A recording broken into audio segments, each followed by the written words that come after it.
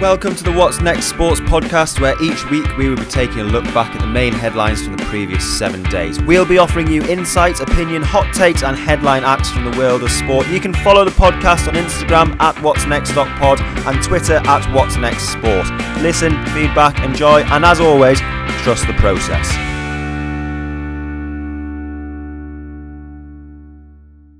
"17, gentlemen, but before we crack on with this week's episode, we have some apologies to make following on from last week. And to be honest, I'm going to blame Jimmy. We spent a good 5 minutes discussing and then predicting and even providing a price boost for the old firm. And not one of us even clocks that we were a week early on that one. So nothing to report in terms of who was right or wrong with our predictions. Ultimately, we can probably carry those predictions on to this weekend, but an apology nonetheless. And as I say, one vote for blaming Jimmy. But other than that, episode 17. Any famous number 17s come to mind from either of you before we move on? I knew you were going to say him. I knew you were going to back him. I panicked. I didn't know who else to say. I don't know if there are any more. I was going to say, I can't think of another one. Thingy Jones, the young kid at Liverpool. I really remember. No, I'm not remembering. I can't even remember what his first name is. He's not that famous then. I think 17 is also the number of full tosses that Dom Best bowled during the India tour, but that could be wrong. Anyway, how are you both? Anything to report? How are things? I'm not going to lie, I panicked a bit there when you started blaming me for something. There's a lot to blame me for, but I think that's a little bit uncalled for. Good, thanks though, mate. Another successful week up in the northeast. How are you, Sean? Happy to be out of COVID lockdowns? Yeah, out of COVID lockdown, out of isolation even, straight back to work.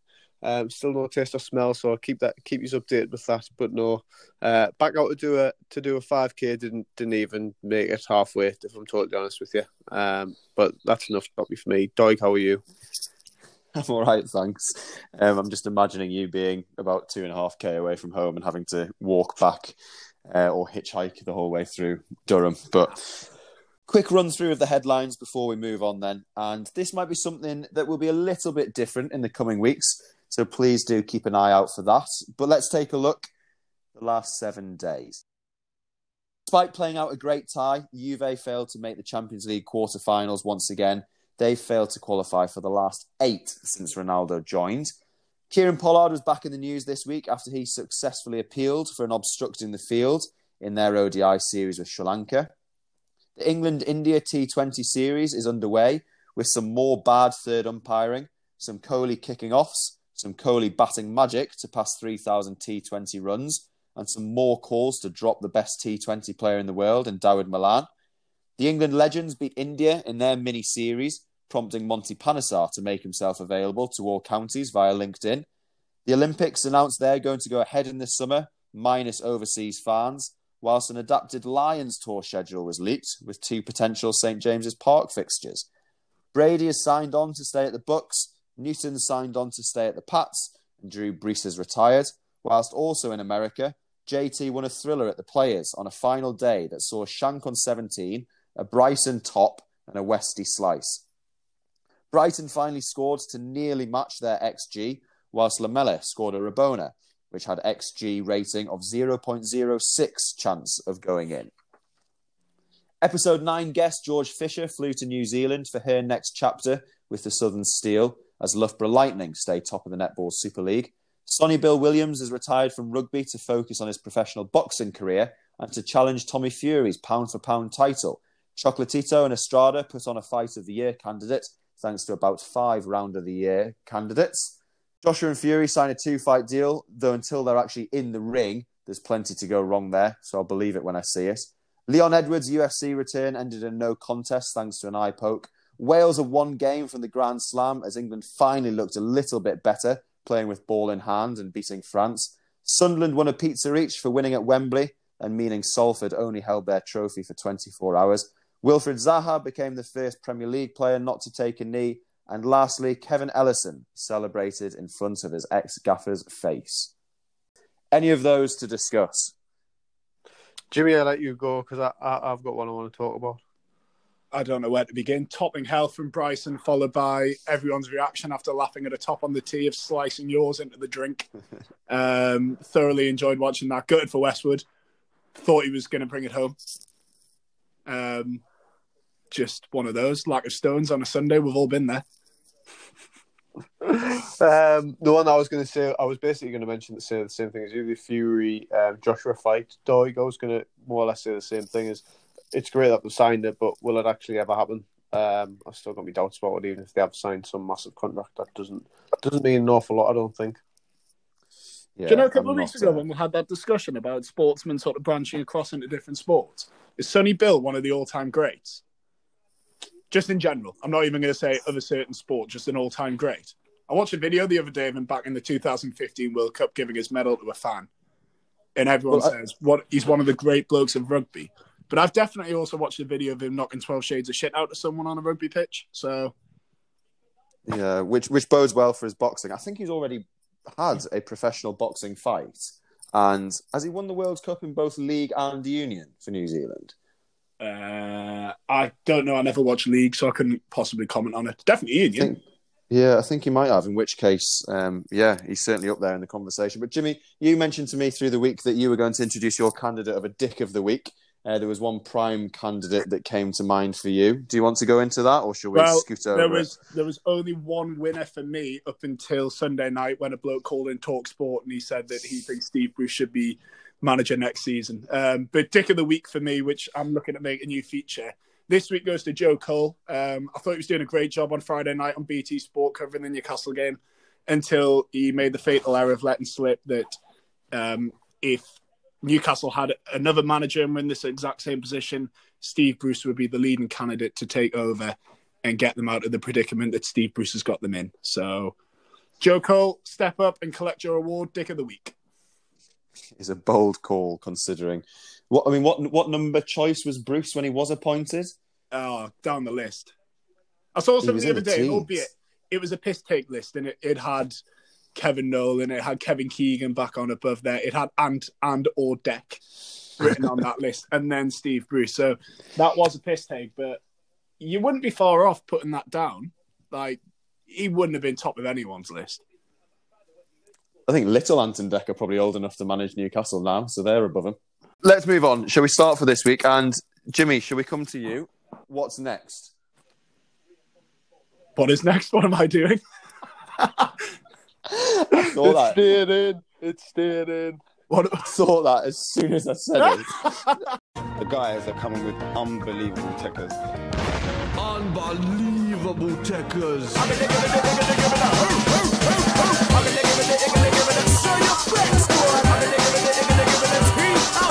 That is the question, Andy. What is next? I'm going to take this over to the main feature of today, which was the first day of the Cheltenham Festival. I'm a couple of quid down. Let's not beat around the bush there. I've had a couple of winners, couple of early winners. A couple of horses let me down later on. But I thought I'd just look at sort of betting in sport in general. There's lots of markets you can bet on. Obviously, there was a running joke that I used to hear whenever I used to go and watch Newcastle early on that Jermaine Jenas used to have a bet on the opposition to have a throw in the first 10 seconds because from kickoff, he would knock it straight over the right back's head and into row Z of the East Stand for a throw-in. So, don't know. I just thought we'd cover a little bit of Cheltenham, a little bit of sport in general, talk a bit about the betting markets, see what your thoughts are. Are you big gamblers? Was it Letitia, just quickly, who actually did that and he came clean saying that he had been approached to match fix by giving a throw-in away in the first 10 seconds and he didn't because the right back actually kept the ball in, but he had tried to beat it straight out. Do you think that would be the worst thing ever, just not being good enough to actually match fix? You've lost out on 10 grand, but also you've semi-saved face because you've now not brought the sport into disrepute. Bruce Grobbelaar had a big court hearing about something like that, didn't he? Where they actually said Andy Cole's goals were just world quality finishes and a good goalkeeper. They had to get a goalkeeping expert in to prove Bruce Grobbelaar innocent. Like, I remember something like this because it was Newcastle. Is that like when Peter Walton's on BT as the refereeing expert to talk about all the terrible decisions? Peter Walton, might be a permanent Dick of the Week candidate. I just couldn't stand the blow. That was a short-lived feature, Jimmy. Any bets from either of you for Cheltenham, though, at the minute? Or I had a couple, just small wagers, nothing too massive. just to make one or two of the races interesting. And actually, that was going to be my point in terms of regarding betting across the board. Sometimes an accumulator involving a couple of games that you might not normally sit and watch, suddenly you've got a bit of an eye on.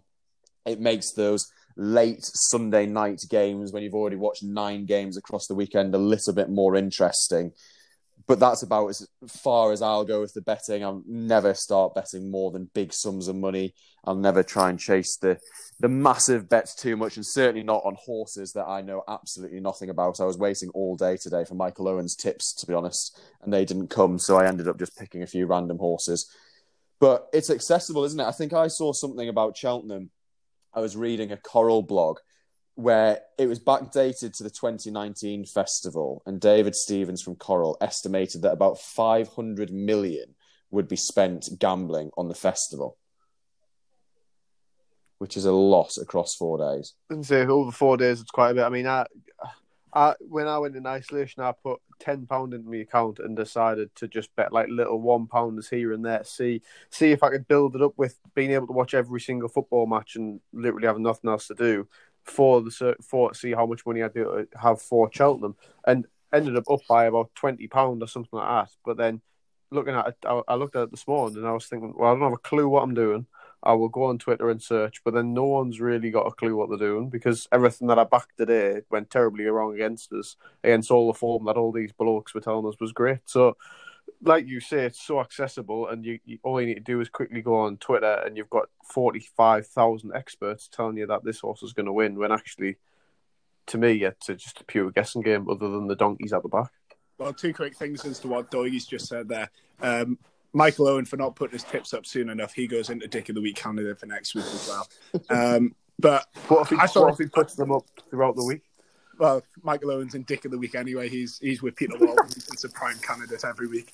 Someone tweeted saying 500 horses will race at Cheltenham next week. 28 will win. My bets will be placed on some of the other 472, and that epitomises day one right there. It's a lot of horses racing, isn't it? I mean, COVID. It was the COVID festival last year at Cheltenham, wasn't it? That's what was the big spreader. So it feels like this is a full circle point now back to an empty Cheltenham, which does look a little bit bizarre when you're watching it. It looks like one of those really bad meetups that they have for the horses. I was going to say, whereas actually it's one of the biggest things. I caught the first race this morning, and obviously Sky Sports, BT Sports, everyone's trying to interact that crowd noise to almost make it sound as if there's a crowd there. And whenever Cheltenham got red kicks rum off neighing year, in the background. Well, no, this is the mad thing. So whenever Cheltenham kicks off every year, there's a big roar from the crowd as the horses in the first race get released. It happens every day, but especially on the first day. And they did this little crowd noise. It sounded as if they got 10 blokes together in a room and just like, all right, lads, let's have a cheer. It's probably the weird thing. Like, you talk about Sky Sports sounds being ridiculous, but this was possibly the worst thing I've ever heard. ITV, I've lost for words at it. I was astonished. Yeah, at Cheltenham, there are meant to be, or estimated, 265,000 pints of Guinness sunk across the 4 days. Sounds perfect. That is a crowd that makes quite a lot of noise that you can't quite replicate by just sticking a mic in front of a few boys and saying, we're going to play this out when the horses go off. By the 10 blokes in the production team half an hour beforehand. Right, lads, off you go. Big cheer, lads. Will you bet every day this week, Jimmy? Will you have something on all of the races, or will it be on not all one of that's them. heavily backed? Not all of them. Just if there's a race that you look at and you think, okay, there's a horse in there that he's got decent tips, he's had a good record, he's got a decent trainer, he's got decent odds, and you might throw a tenner on it. I'm not gonna be throwing a tenner on every single race on a horse just to appease and hope that eventually I get a winner. And it's just a bit of fun at the end of the day. Like, I'm not, as you said earlier, I'm not throwing massive lump sums on this. It's just to make it a little bit interesting. Cheltenham's the big one. I'm not going to sit here and pretend I know absolutely anything about horses. That's the main thing. I'll watch this in the Grand National every year. And even the Grand National might get ruined because unfortunately I might be playing cricket on that day. So it's a toss-up of hoping that I've snicked off early enough to go and actually watch the race. just on that, in terms of watching cricket, this isn't related to Cheltenham at all. Do you remember when we played cricket? I think it was the England World Cup game. Yeah, you're a prick. And I'll never forget this. You're an absolute prick. I got out at 2:59. They're kicking off at 3:00, and it wasn't intentional, but Of course it was. Well, I've walked at my second ball, and I've been reminded by everyone that England kick off in 30 seconds, and that's why you've done it. You've walked past me laughing. I think it's because you had to come out the bar. You weren't anywhere near the change room. You literally had to walk out the bar because you were already settled in watching. Couldn't. Anyway. Oh, that infuriated me. But no, not about every day. But to be honest, it's just to make it a little bit more interesting. It's the novelty of it all. It's like betting on the Grand National. You put money on it because it's the big race. It's the big festival. Do you have a favourite jockey that you back, Jimmy? Favourite trainer after today's Willie Mullins. Favourite jockey Nice. used to be AP McCoy. Not anymore. Retired. It's the only one I know. Ruby Walsh. That's another one I know. Walsh rides quite a few of Mullins' horses, doesn't he? I think he does. He was on today on ITV as a sort of the Peter Walton of the show, but doing a good job. How often would you bet normally in terms of not just Cheltenham, not just the Grand National, your normal sporting calendar? What would be your betting week? Well, fucking hell, if I reveal this, people are going to be holding an intervention for me. I can't let that one loose. Tinners, you can answer that. I'll go through kind of phases, I think, and I think I'll kind of go through every now and again. I'll put a bet on. Probably at the start of the football season, I'll put a few bets on, and then I'll get bored very quickly when I don't win anything big or kind of break even or whatever. And then it'll come again, and it'll go through probably Champions League, just through bits and pieces. I never really stick to it. I can kind of imagine how easy it is to get addicted to it. Like if today you were to put a tenner on a bet and win a couple of £100, then how easy it is to think, oh well, this is beyond easy, and I can just make some quick cash. And but no, my gambling's very limited. It's a couple of quid on some football every few weekends, and then go from there. Really, Jimmy, you talked us through a bet builder last week that we've mentioned letting us down in terms of our accuracy. But as you were going through that, some of the markets that were there, it was bookings for players, it was sending offs for players, it was goals in what half, goals from outside the penalty area, number of shots, this, that, and the other.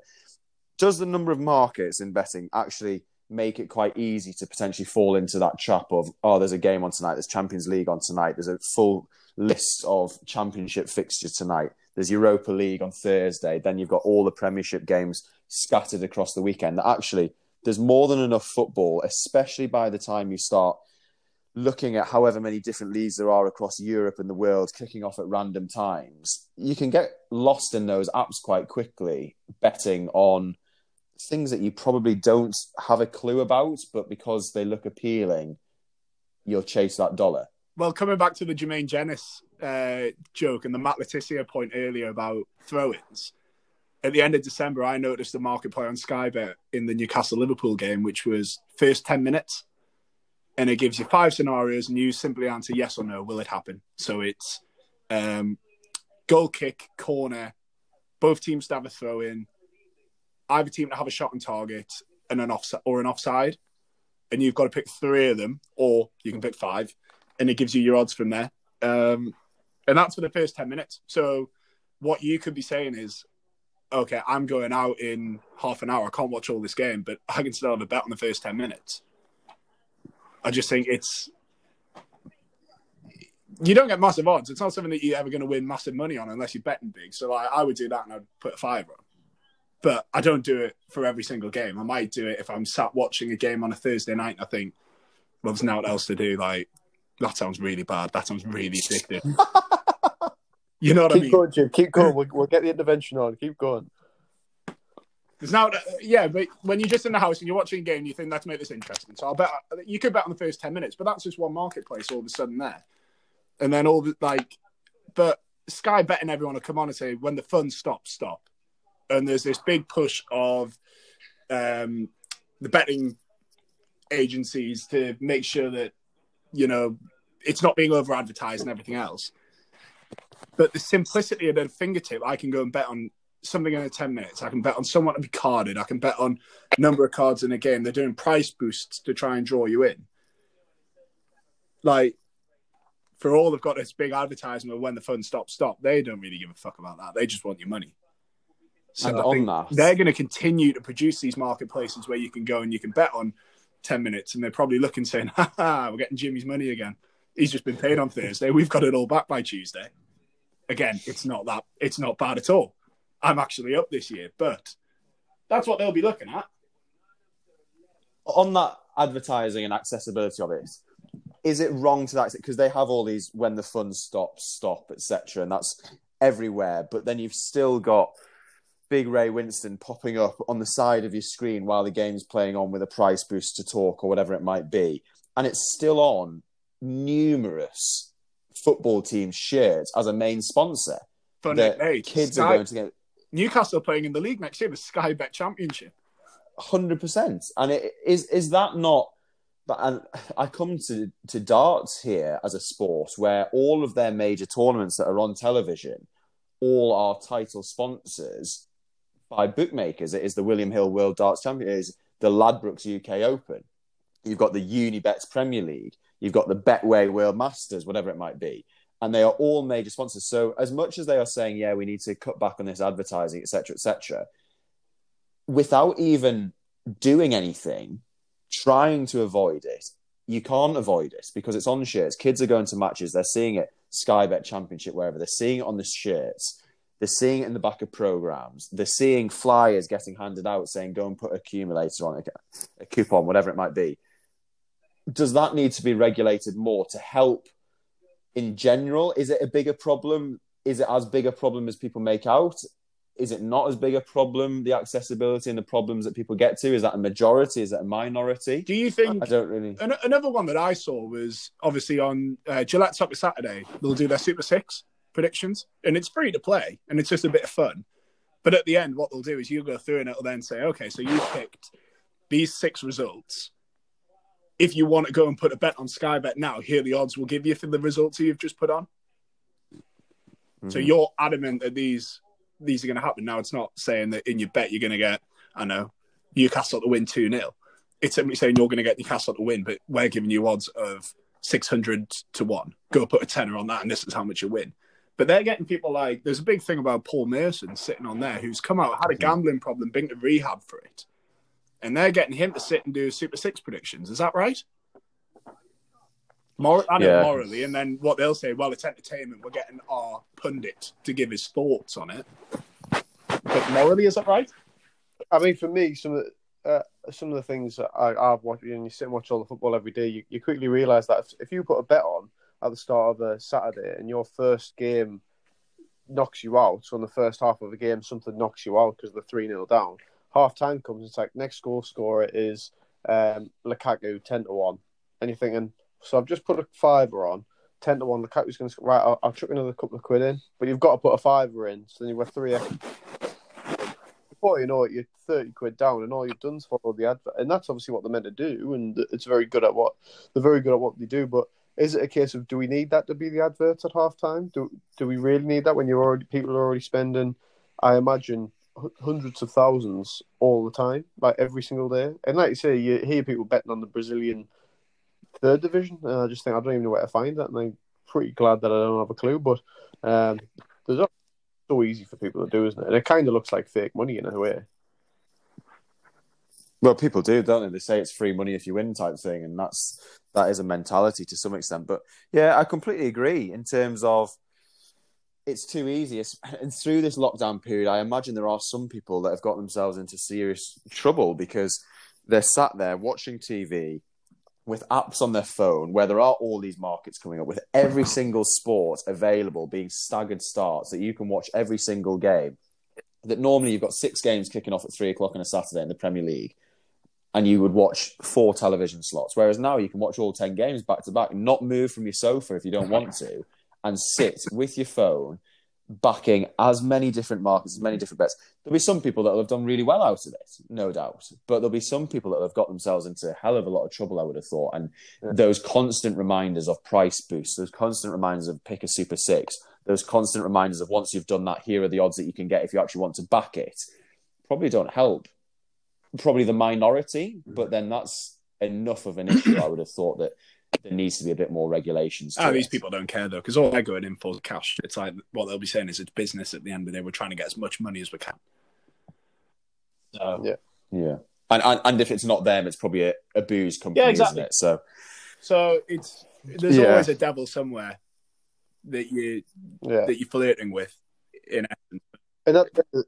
And at the end of the day, it's one of those things that is never going to stop because it's too much of a money spinner, isn't it? It's too easy. The advertisement, such a big thing in sports. They pump so much money back into the sports because they make so much money off people like. Well, if you think we bet between us, but we probably bet as low as you can possibly go. You think about the people who bet that they'll get their month's salary and they'll put half of it on Liverpool to win, and this season they'll not won. Exactly. I mean, out of those, the maximum that we'll stake's a tenner. It's the maximum I ever stake. I'll never put anything more than £10 on something. Yeah, and even then, it's one weekend. So if you see like a jokey, like I might sometimes put like £1 or £2 on if there's a big game on the Sunday. So like the North London derby on Sunday, you might put a jokey one on something like both teams to score on both halves. Lacazette to score a penalty. These two players to be carded 180 to 1. It's never going to come in, but it's just a bit of a laugh. But I think that's the danger of people. What starts off as a laugh all of a sudden then becomes serious gambling debt where they've lost a house deposit on it. Just on that, before we move on, is people have lost house deposits in this last week or so in terms of, I don't know whether it's gambling, but it's been regulated by the gambling authorities, is this whole football index saga in terms of buying shares in players. You invest your money up front. That tenner a week that we're saying you would invest across 3 years, there's your £1,500. That's what people are being asked to put in one sum with no guarantee of getting that back out. Or at least they think there is a guarantee. But obviously, clearly now that the company has gone into liquidation or administration, they're not getting that money back out and those dividends that people were hoping to get back. Is that gambling? You're hoping Harry Kane has a good game so his value goes up 10, 14 pence, and then the next week it might again, so he's up another 15 pence. That real long horse, slow accumulation that has got a hell of a lot of people into a hell of a lot of debt. And is fantasy football even? Is that gambling to some extent? Because there's prizes on offer there and you're relying on knowledge and predicting the right players. And we talked last week or a couple of weeks ago about Grealish being injured and being pulled out of fantasy teams and people having an unfair advantage because of knowing it. Is that what it constitutes gambling in terms of where you can stop? I think the stocks, what you were talking about, that to me, because it's going back to sport, because you're kind of gambling on a player. Like if you put some money on Harry Kane and then he went and got injured, well, it's essentially the same as putting Harry Kane to be the first goal scorer, but him getting sent off in the first 5 minutes. So it is and it isn't, I think. And then obviously, like you said, for other things that people have lost big amounts of money on it, and they are kind of backing a player. Is that something that obviously it's gone into liquidation now, but is that something that needs to be looked at in the future?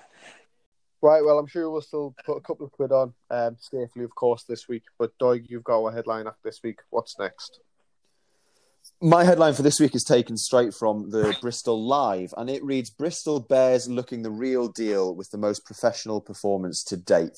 This is, of course, following the Bristol win over Wasps on Friday night, and I had a great time speaking to this week's headline act. They're top of the league. He is a one-club legend. He is a true BFG. You may have seen the clip viral this weekend from the pre-game interview at Bristol with Max Lahiff. And we caught up with one of his starting teammates on Friday night. Our headline act this week is not only a try scorer from that win over Wasps, thanks to Jimmy Gopperth taking the decision away from the TMO. He played a key part in keeping his team top of the pile in the Gallagher Premiership. This week's headline act from Bristol Bears is Joe Joyce. We are dipping our toe back into the world of rugby today, and I am delighted to be joined by a man who has been capped more than 100 times for Bristol Bears, the club he has always been at. And according to his Wikipedia page, he is affectionately known as the King of the Mead, following a commentator's comment. Delighted to be joined, and welcome to the podcast, the Bears second row, Joe Joyce. Joe, how are you? How are things going? Yeah, good, mate. Thanks for having me. It's been weird times at the moment, so yeah, more than happy to do things like this. Yeah, I bet. So thank you so much. Do you ever still get called King of the Mead around the training ground, or by it? Has that one stuck? I've never called myself that. I can't give myself royalty, can I? But I think our media manager tweeted it once, and yeah, it's just stuck. So Is that a reflection on enjoying a drink at the end of a game, or is it? Nah, it was when I was playing for Ireland 20s. So my it's a pretty famous travelling name. So I came off the bench for Ireland 20s, and someone tweeted the club saying, "Is that Joe Joyce the king of travellers?"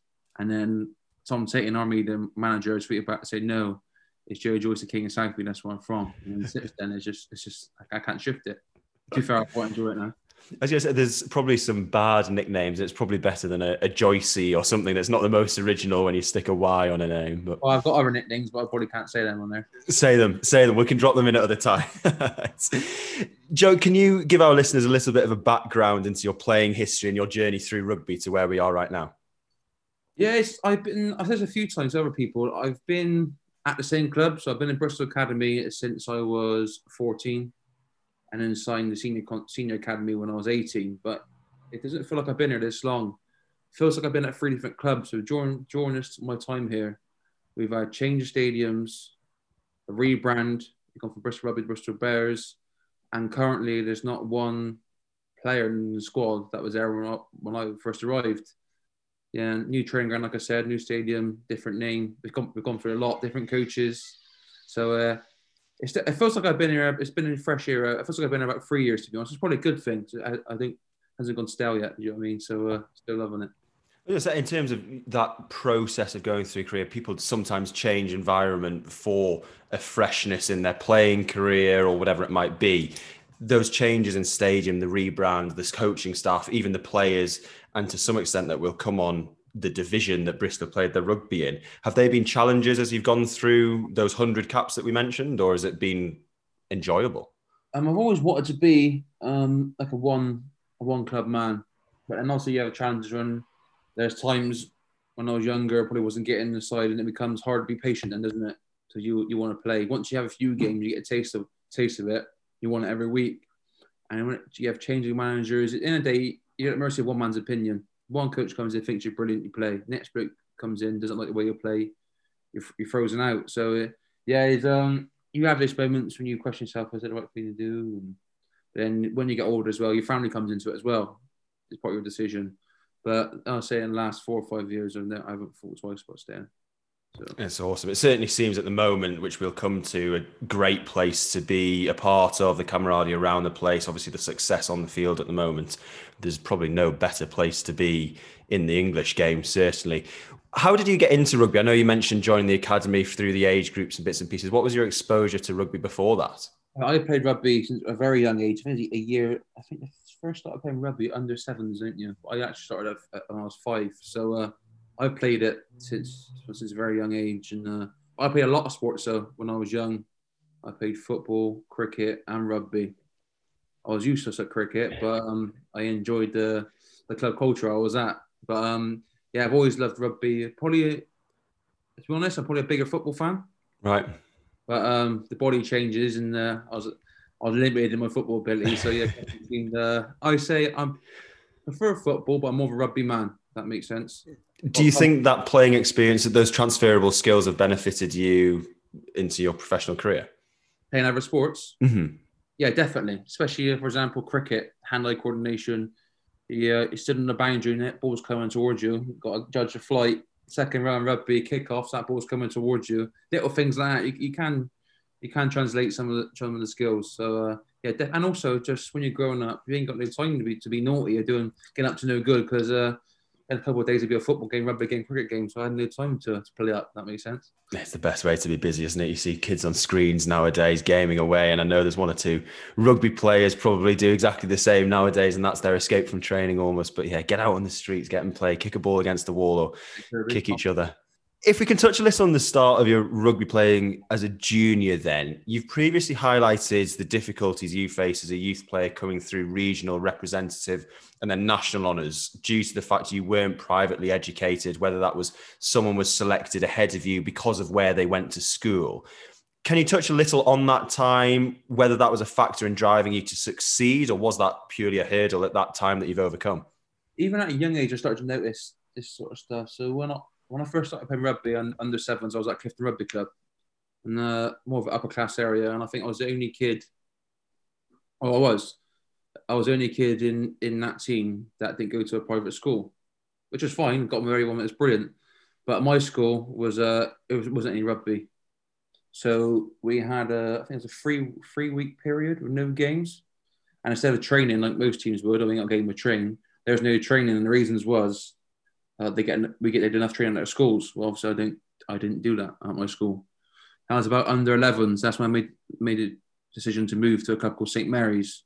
It turned into a bit of an academy, to be honest. It was at the time I thought our coach was crazy. We was Tuesday nights it was like S&C fitness work. Thursday it was all skills and team run, and then game on the weekend. But our coach then, to be fair, in that team at St Mary's, Callum Brady is now playing in the Six Nations for Italy. Jake Pelledri is as well, and we had some great players from that team going and play National League rugby and Championship rugby. So that's when I noticed the difference. And then when you get to like invitational stuff, like under 15s, 16s, your Southwest 16s, England 16s, stuff like that.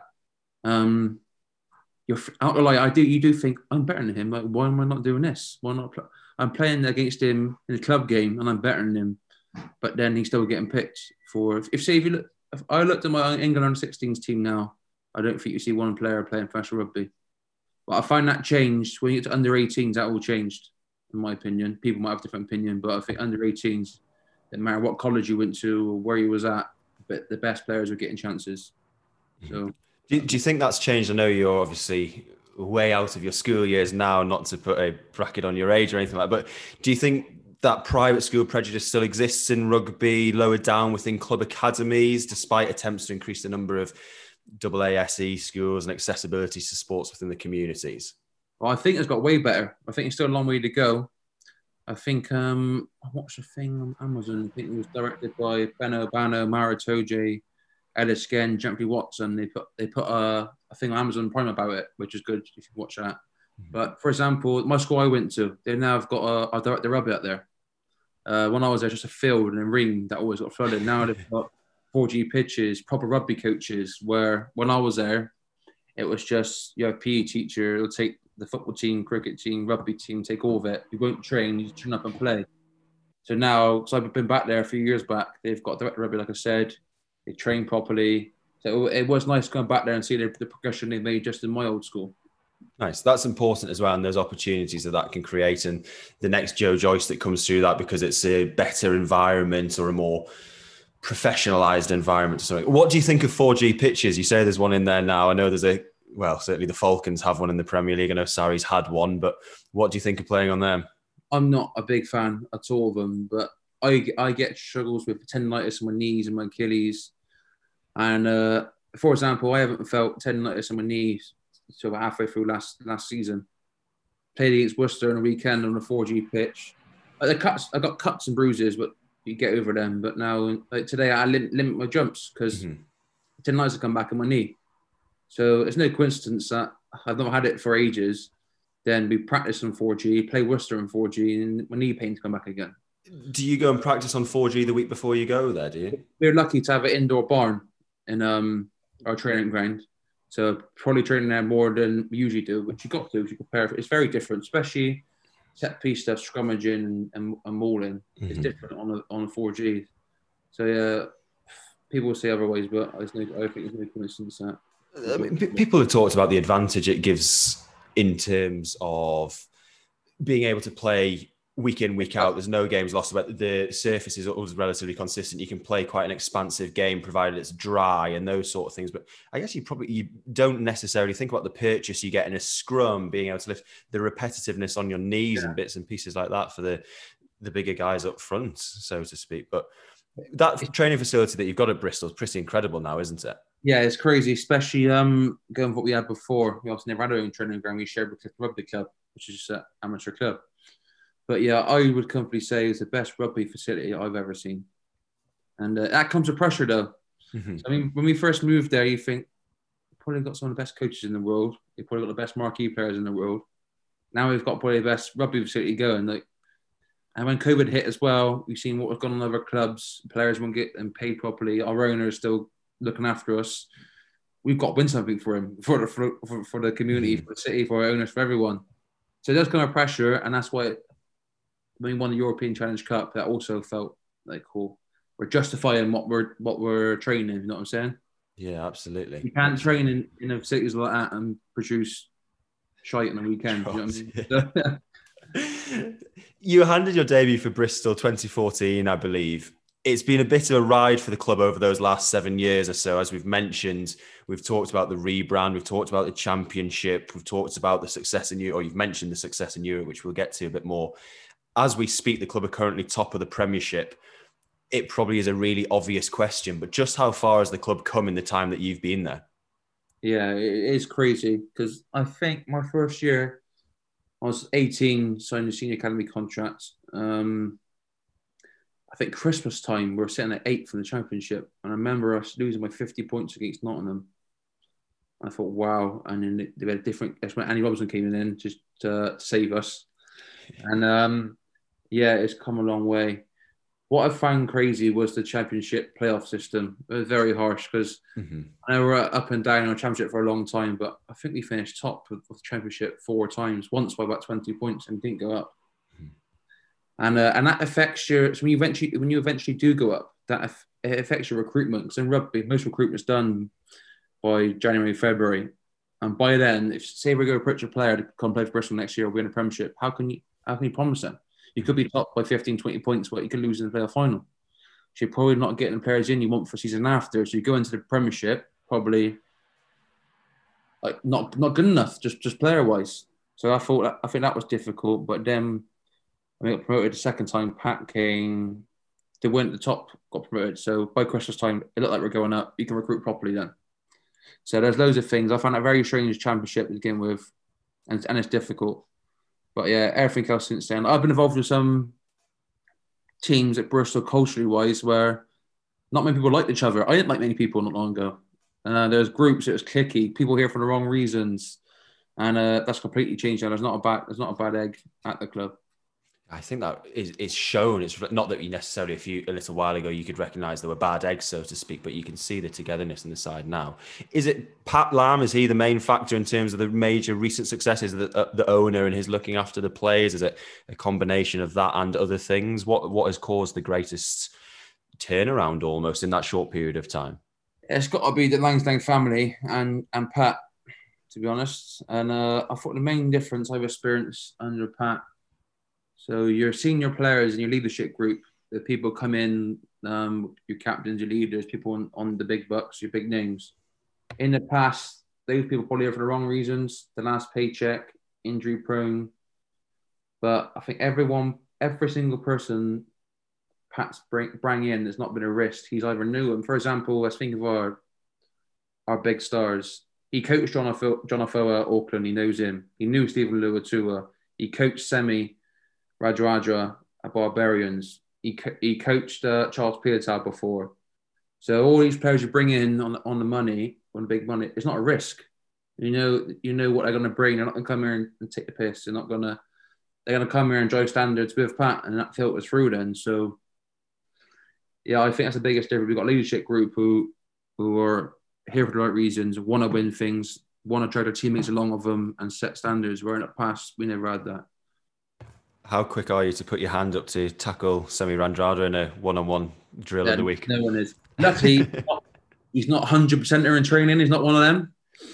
I hate those people that can turn it on a weekend. Yeah, he doesn't walk around in training. He's still unbelievably good. Everything he does in training, look, he's not trying. That's how good he is. Mm-hmm.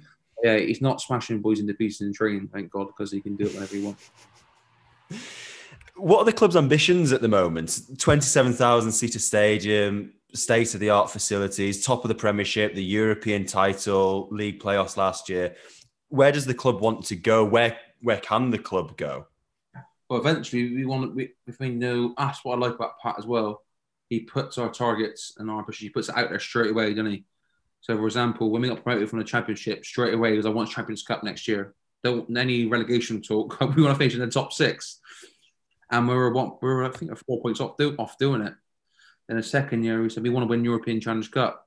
People might think that's pretty crazy. You've been in the Premiership for a year and you're talking about winning European Cups. We've done it because Once you say it, you think it, you believe it, you act it, it happens. And it happened. And obviously this year we want to do better than last year. And last year we semi-final in the Premiership, so that means this year's got to be the final. We want to win it, obviously, but the minimum would be the final. And then we say we want to be in the top 4, like you said, but that could be, we're top at the moment, but we said top 4. That doesn't mean we finish 4th. We could be anywhere there. And then obviously in the Champions Cup, we want to go as far as we can. I don't see why we can't win it. Next round we got Bordeaux away. We beat Bordeaux last year. Mm-hmm. It's just been drawn, yeah. And if we win that, we've got a home quarter as well. So anything's possible.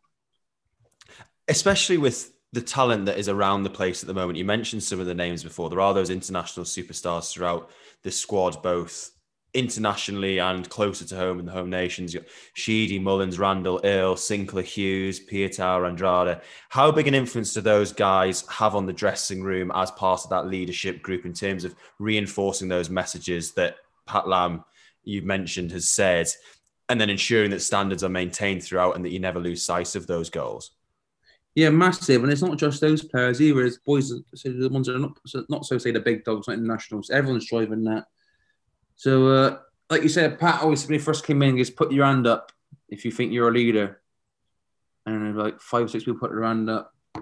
And then if he asks now in a team meeting, put your hand up if you're a leader, everyone will put their hand up because he says everyone's got the ability to influence the game, haven't they? Influence a teammate, which means everyone can lead.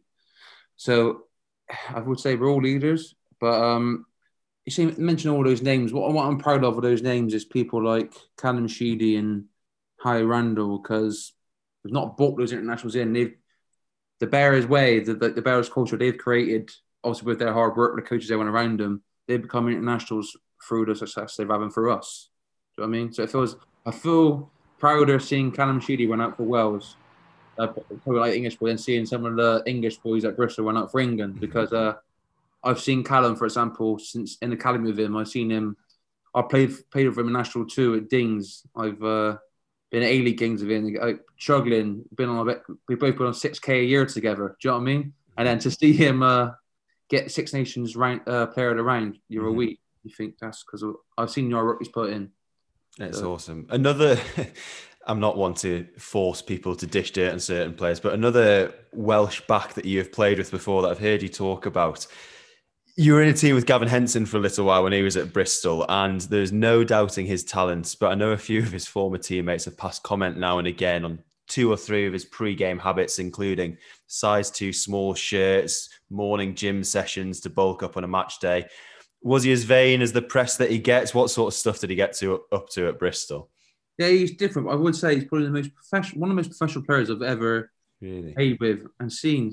For example, he brought in his own food every day because if someone was on that he wouldn't agree to. So every day you see him come in with his diet being mad. I've seen him chewing on raw peppers and like playing like just a packet of turkey and remember on a away trip we stayed in like before a game and we have snacks about 8, half 8 and he poured himself out a bit of olive oil and starts drinking olive oil. I thought, what's he doing there? Apparently it helps you sleep, but he needs to have a certain amount of fats in his body like before a game. There's loads of stories, but one that threw me off was my championship home. No, my first championship start was we just moved to Ashton Gate and it was against Bedford. So I'm pumped up, obviously nervous. After warm up, we come back in. Last talk, 3 minutes to kick off. So we get in a huddle and like Gav's like lasted the huddle and he's just topping up. He's got his dry shaving on top of his quads. About 3 minutes for a kickoff. They're touching up. I'm like, that just completely killed. Obviously, I'm not used. Gavin, that level to Gavin was obviously a piece of piss, easy for him. First time for me at this level, so I'm right up. My temperature's up here. I fall out. I was going, I didn't know what was going on. But yeah. Yeah, there's stories of him doing his fake tan and locking in the room and the place smelling of biscuits and stuff like that. But his talent was second to. He must have been incredible to play alongside as well. Yeah, correct. Unfortunately, he was injured a lot here. Mm-hmm. And when he was here, I wasn't really in the team that much. But when he was on it, he was on. I remember we beat Bath. But that year when we got relegated from the Premiership, it was a poor year. I think he won about 4 games, I think.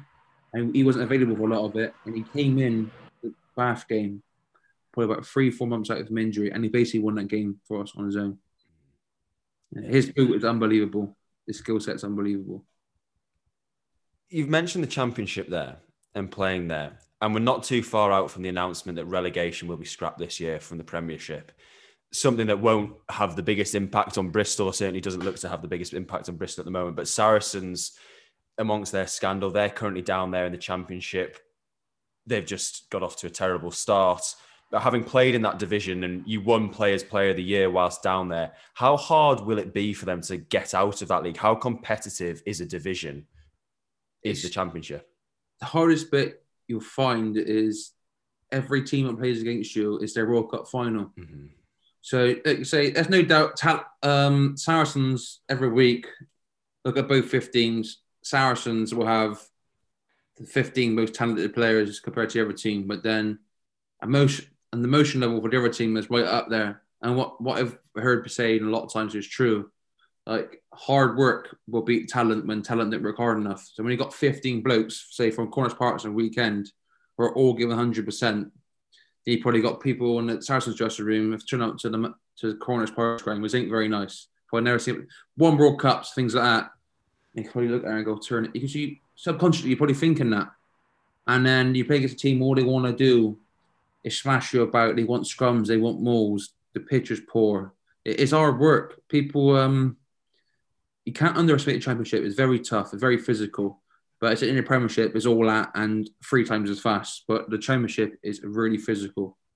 Having been down there and having experienced that division and the desire amongst the teams and the players there, do you think the scrapping of relegation, which seems to be a move towards potentially franchising it and ring fencing it, is that going to be good for the game and for the league, or is there far more to it than just what it does to grassroots rugby?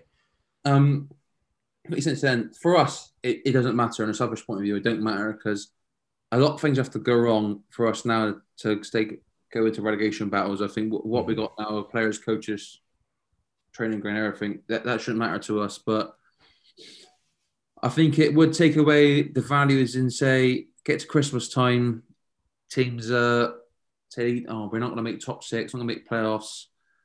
And there's games down the bottom of the league. Would it become, if there's not much riding on it, would it be that fun to watch, for example, things like that? But then on a plus side of that, I think you'll see a lot of younger players getting opportunities in game times because the games don't come as big. If relegation is not a threat, you can develop younger players. So that'd be good. But then for the players in a Championship, like look at our team now. So many players that come from the Championship at Bristol or recruited from the Championship. So I personally wouldn't want to see the ring fencing because a lot of good players do go for the Championship and it makes the Championship more exciting as well. Mm-hmm. But I do think it would have its benefits of developing English talent. I do. I think a lot of academy players, English qualified players, will get a lot of games in the Premiership because of that. That's just why everyone have different opinions, but that's my opinion. No, absolutely. And it's fascinating to hear someone who is playing in the division, as you mentioned, at the top end of that division. There's selfish implications, but also there are very real world implications. And it is a decision that they won't take lightly, but I hope they do make sure they look at every single angle. Joe, before we go, I've got 6 or 7 quick fire questions just to close with. Okay. Don't think about them too much, just short answers, but we'll see what you've got for us. Best moment in rugby? Everyone thinks I'm going to say the Challenge Cup final, but it was beating Exeter about 2 months ago because I had a weird moment in change before the game, looked round and I thought, this is probably the best Bristol team I've ever played in. And then we beat the champions, European champions at home. So that one. Awesome. Before that, it would have been the Challenge Cup though. Yeah. How good was that? It was emotional. It was like how the club come so fast in such a short period of time. And even just small percent numbers, I was playing against Eben Escabeth and I've got his name now, the huge French lock. And I walked out with a gold medal, walked out with a silver medal. It just, it was mad. And deserved at the time. It was incredible. Best player you've played with? Sami Radradra, easily. Best coach? Pat Lam. Worst roommate? Worst roommate. Nicky Thomas. We probably playing against him Friday. He was on loan at Bristol, now he's on loan at Wasp. So he's do you need details why? Or just gets naked straight away. Naked. That's rugby players, isn't it? That's not just him. Nah, he's actually a legend. Well, he just getting there. Pre-game meal. Spag bowl. Pre-game playlist. Pre-game play. My playlist is weird. You go from Irish music to grime to pop to R&B is mad. Post-game celebration. COVID celebration drink one, no, really. That's true. Pre-COVID, I would say a few cans of Thatchers and see if my girlfriend will let me out. And then lastly, worst away day in the league. Worst away day. I'm just saying it because they're rivals, but Bath, the change rooms is like a shoebox, and the pitch ain't great. But on a plus side, it's not far. But some places like that, the change rooms must have been bigger now because they've got to stick you in corporate suites to space you out and things like that. That's true, but we've not played Bath away yet, have we? No, we're not playing away yet. They'll stick you in the shoebox still. Yeah. Away games.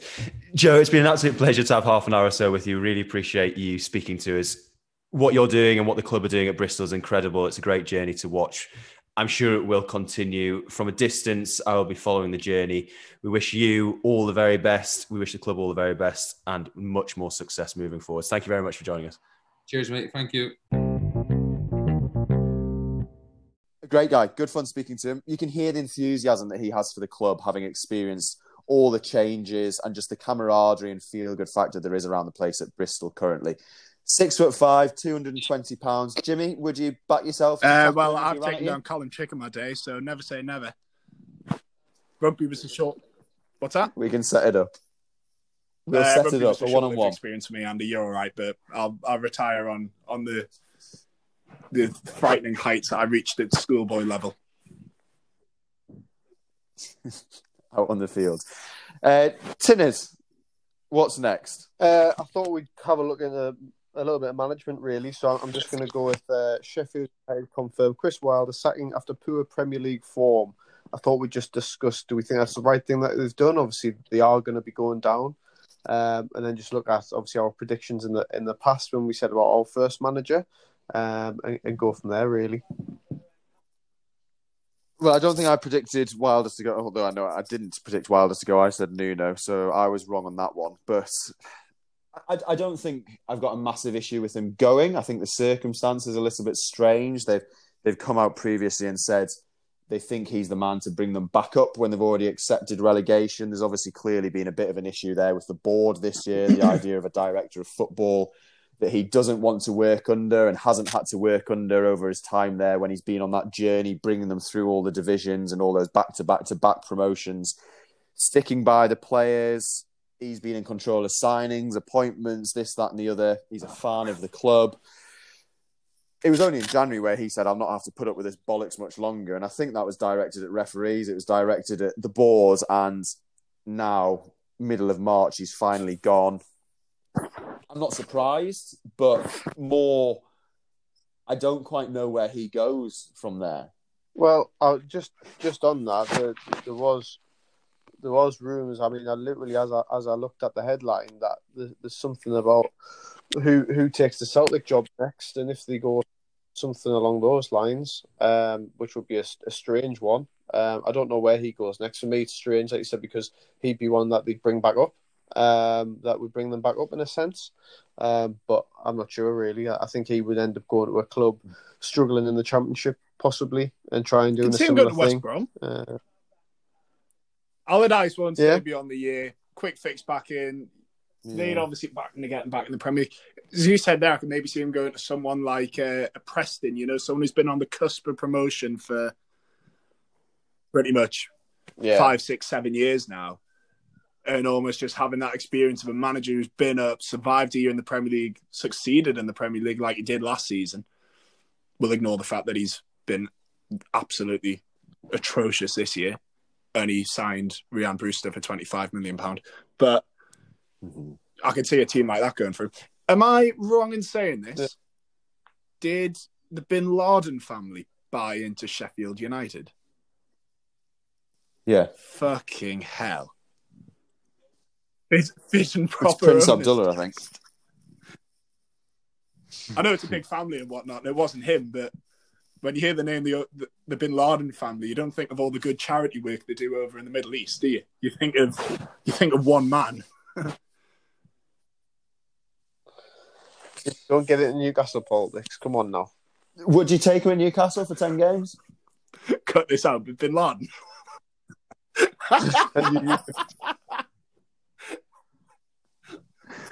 think the Navy SEALs put an end to him a couple of years ago. Hang on, I did do that. You set it up. Hang on.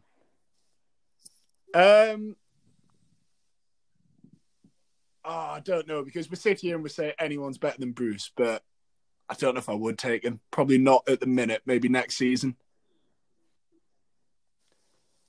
I think Wilder's in real danger, potentially, of alienating himself from jobs, because I think he might have a bit of a chip on his shoulder. He's done such a good job. He's worked so hard to get there with his time at Oxford and Northampton, things like that. He's got to the Premier League. He's done well last year, as you said. And he's left now, almost, it feels, so he can say, has never been relegated type thing.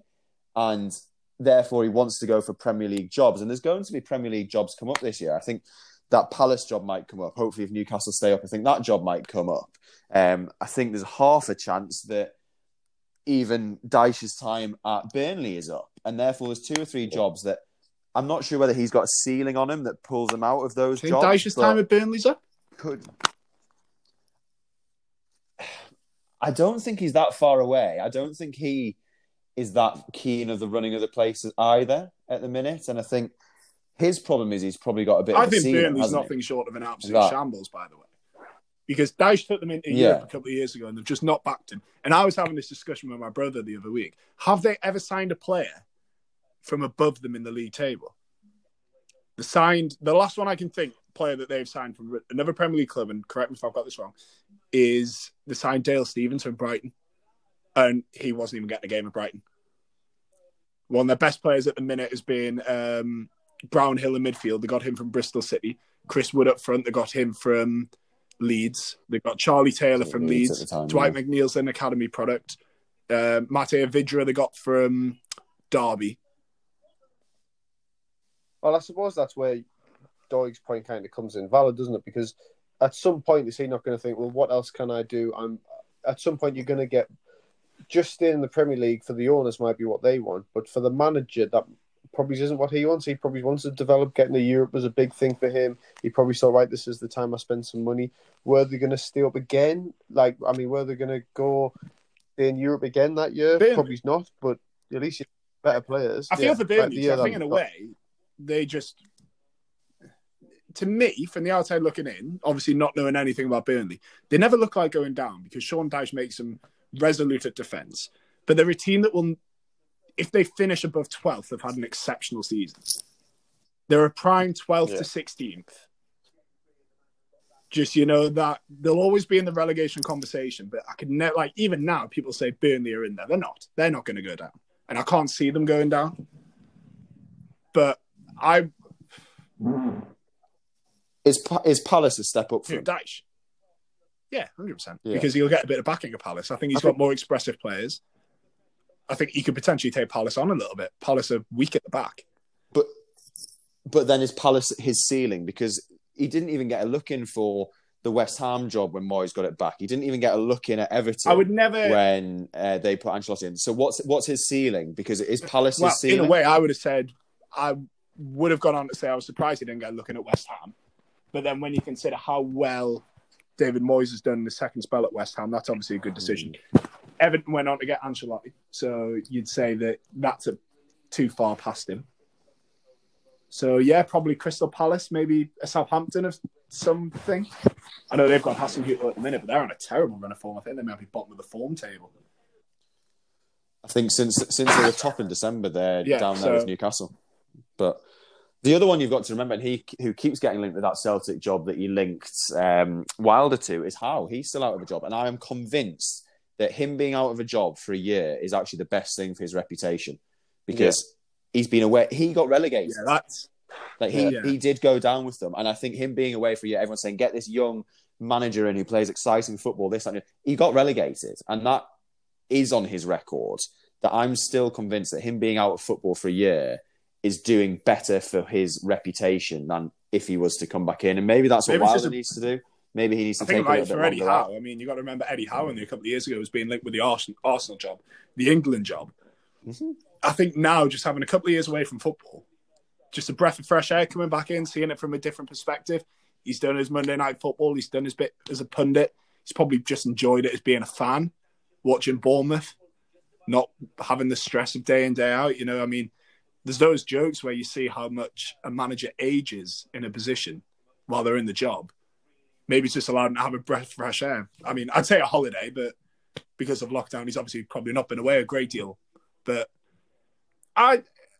if you said to me, who do you want to replace Bruce? Howe's number one for me as a fan, even though he's just been relegated. Chris Wilder's just been relegated. I know it's not been confirmed yet with Sheffield United. I wouldn't want him instead of Howe. Do you think Wilder would be a step up from Bruce? Honestly, I don't know. Or do you think it would be a kind of sideways movement? Anybody would change things up? I think it'd be better than Bruce because at least when you look at a Wilder team, you know every week they're going to line up in that 5-3-2, but at least they've got an identity. With Bruce, you just never felt like there was an identity there, a plan there. The other thing you've got to consider nowadays in football is the difference between a manager and a head coach. How much of an input do they actually have in the day-to-day runnings of a club? How much of an input do they have in the signings? Was it Wilder that went out and paid 25 million for Ryan Brewster? Because if he did, then you'd say he should never get another job in football. But that's why he's gone.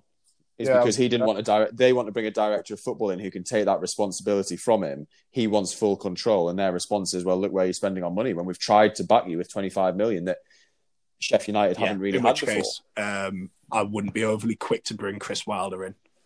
I'd see him compared to Steve Bruce as a sideways step. You're just delaying the inevitable. I thought last year they overperformed. They pressed high. They were aggressive.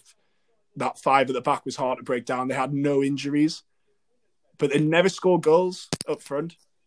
I mean, you look at where the goals came from last year. It came from the wing-backs contributed well. John Lundstrom had a great season, and now he's holding out for a free transfer. Bit of a Billy Big Bollocks move. Yes, I'd have him at Newcastle. Sounds like Ryan Fraser. Billy Big Bollocks, honestly. One good season and thinks that he can walk into a top six club. But it's that sort of... a bit like what Newcastle fans will say. When we lost, we were poor. When we won, we were lucky. And I just wonder how much of that was the case with Sheffield United. They battered us at their place at Bramall Lane, but because they didn't have a goal scorer up front, they couldn't beat us last season. Yeah. I always found it strange that they had kind of four strikers. But exactly. I mean, Billy Sharp, McGoldrick, McBurney. Again, all championship strikers and all, if you ask me, middle-of-the-road championship strikers. Like, they're not it's not an Ivan Toney, it's not a Dwight Gale, it's not an Ollie Watkins, it's not a Neil Maupay, who has also flopped in the Premier League, by the way. Like, I think the only thing I would say about Wilder is that he seemed to have players playing for him, and I think the loss to Leicester at the weekend, losing 5-0, sort of screamed that even though they've been bottom of the league for so long, I think the stat was that of all the losses this year, 14 of them have been one-goal games, and then suddenly they lose 5-0 the game after he's gone. It's the worst loss since decades, basically, since before he took over, I think, or since he was a player even, or something like that. And that screams that the players actually did have something from... There was an outpouring of emotion. There were loads of posts that... It reminded me a little bit of when Benitez left Newcastle and all the players were posting things, and it was very much almost anti-board sentiment, where it was... Thanks for the opportunities. Thanks for everything you've done. Thanks for the career, this, that, and the other. There's players that he picked up in League One that he's given a Premier League 2 years to that probably, as you say, shouldn't be anywhere near that. And so they're all saying thank you. And they've maybe down tools. And maybe he's just squeezed the last inch that he can get out of them. And maybe they were going to free fall. But they've got half a chance to come back up with that squad, I would have thought. And then they've got to rebuild. But if they don't get the right man in, well, that's the thing, but I mean, if you look at the teams that have gone down recently and retained their manager and come straight back up, Norwich look like they're going to do it again under Daniel Farke. Newcastle, in a way, did it under Benitez. I know we only had him for 10 games, but we kept him on. He brought us straight back up. The number of times that you see that sort of thing happening, you just wonder, should they have maybe kept him on to bring him back up? I think the bigger picture is, as you said, there's been a falling out with the board there and the owners, and I think that's been the major problem. If they hold on to all their main players, obviously there's a couple that are going out on a free, and they get a decent championship manager, do they come back up? Do they even challenge? Or do they would be favourites to come out next season? They've just bought Jason Tyndall in, haven't they, as a coach who was the he was one with Howe who at Bournemouth, and he took over from Bournemouth. Got sacked. Yeah, who got sacked with Jones or left with Jones. Yeah. So, anyway, lots to keep an eye on. We've already done our prediction for this week, gentlemen. So we're a week early on that one, so we don't need to do anything for that. So, anything to add just before we leave it for there? Just good luck on your bets this week, Jim. I'll see you at my intervention. Yeah. Yeah, okay. I'll make sure I'm there. Dickhead. Pleasure as always, gentlemen. See you, lads. You too. Speak to you soon. Bye-bye. I'm the cat with the bass and drum going around like bum bum bum.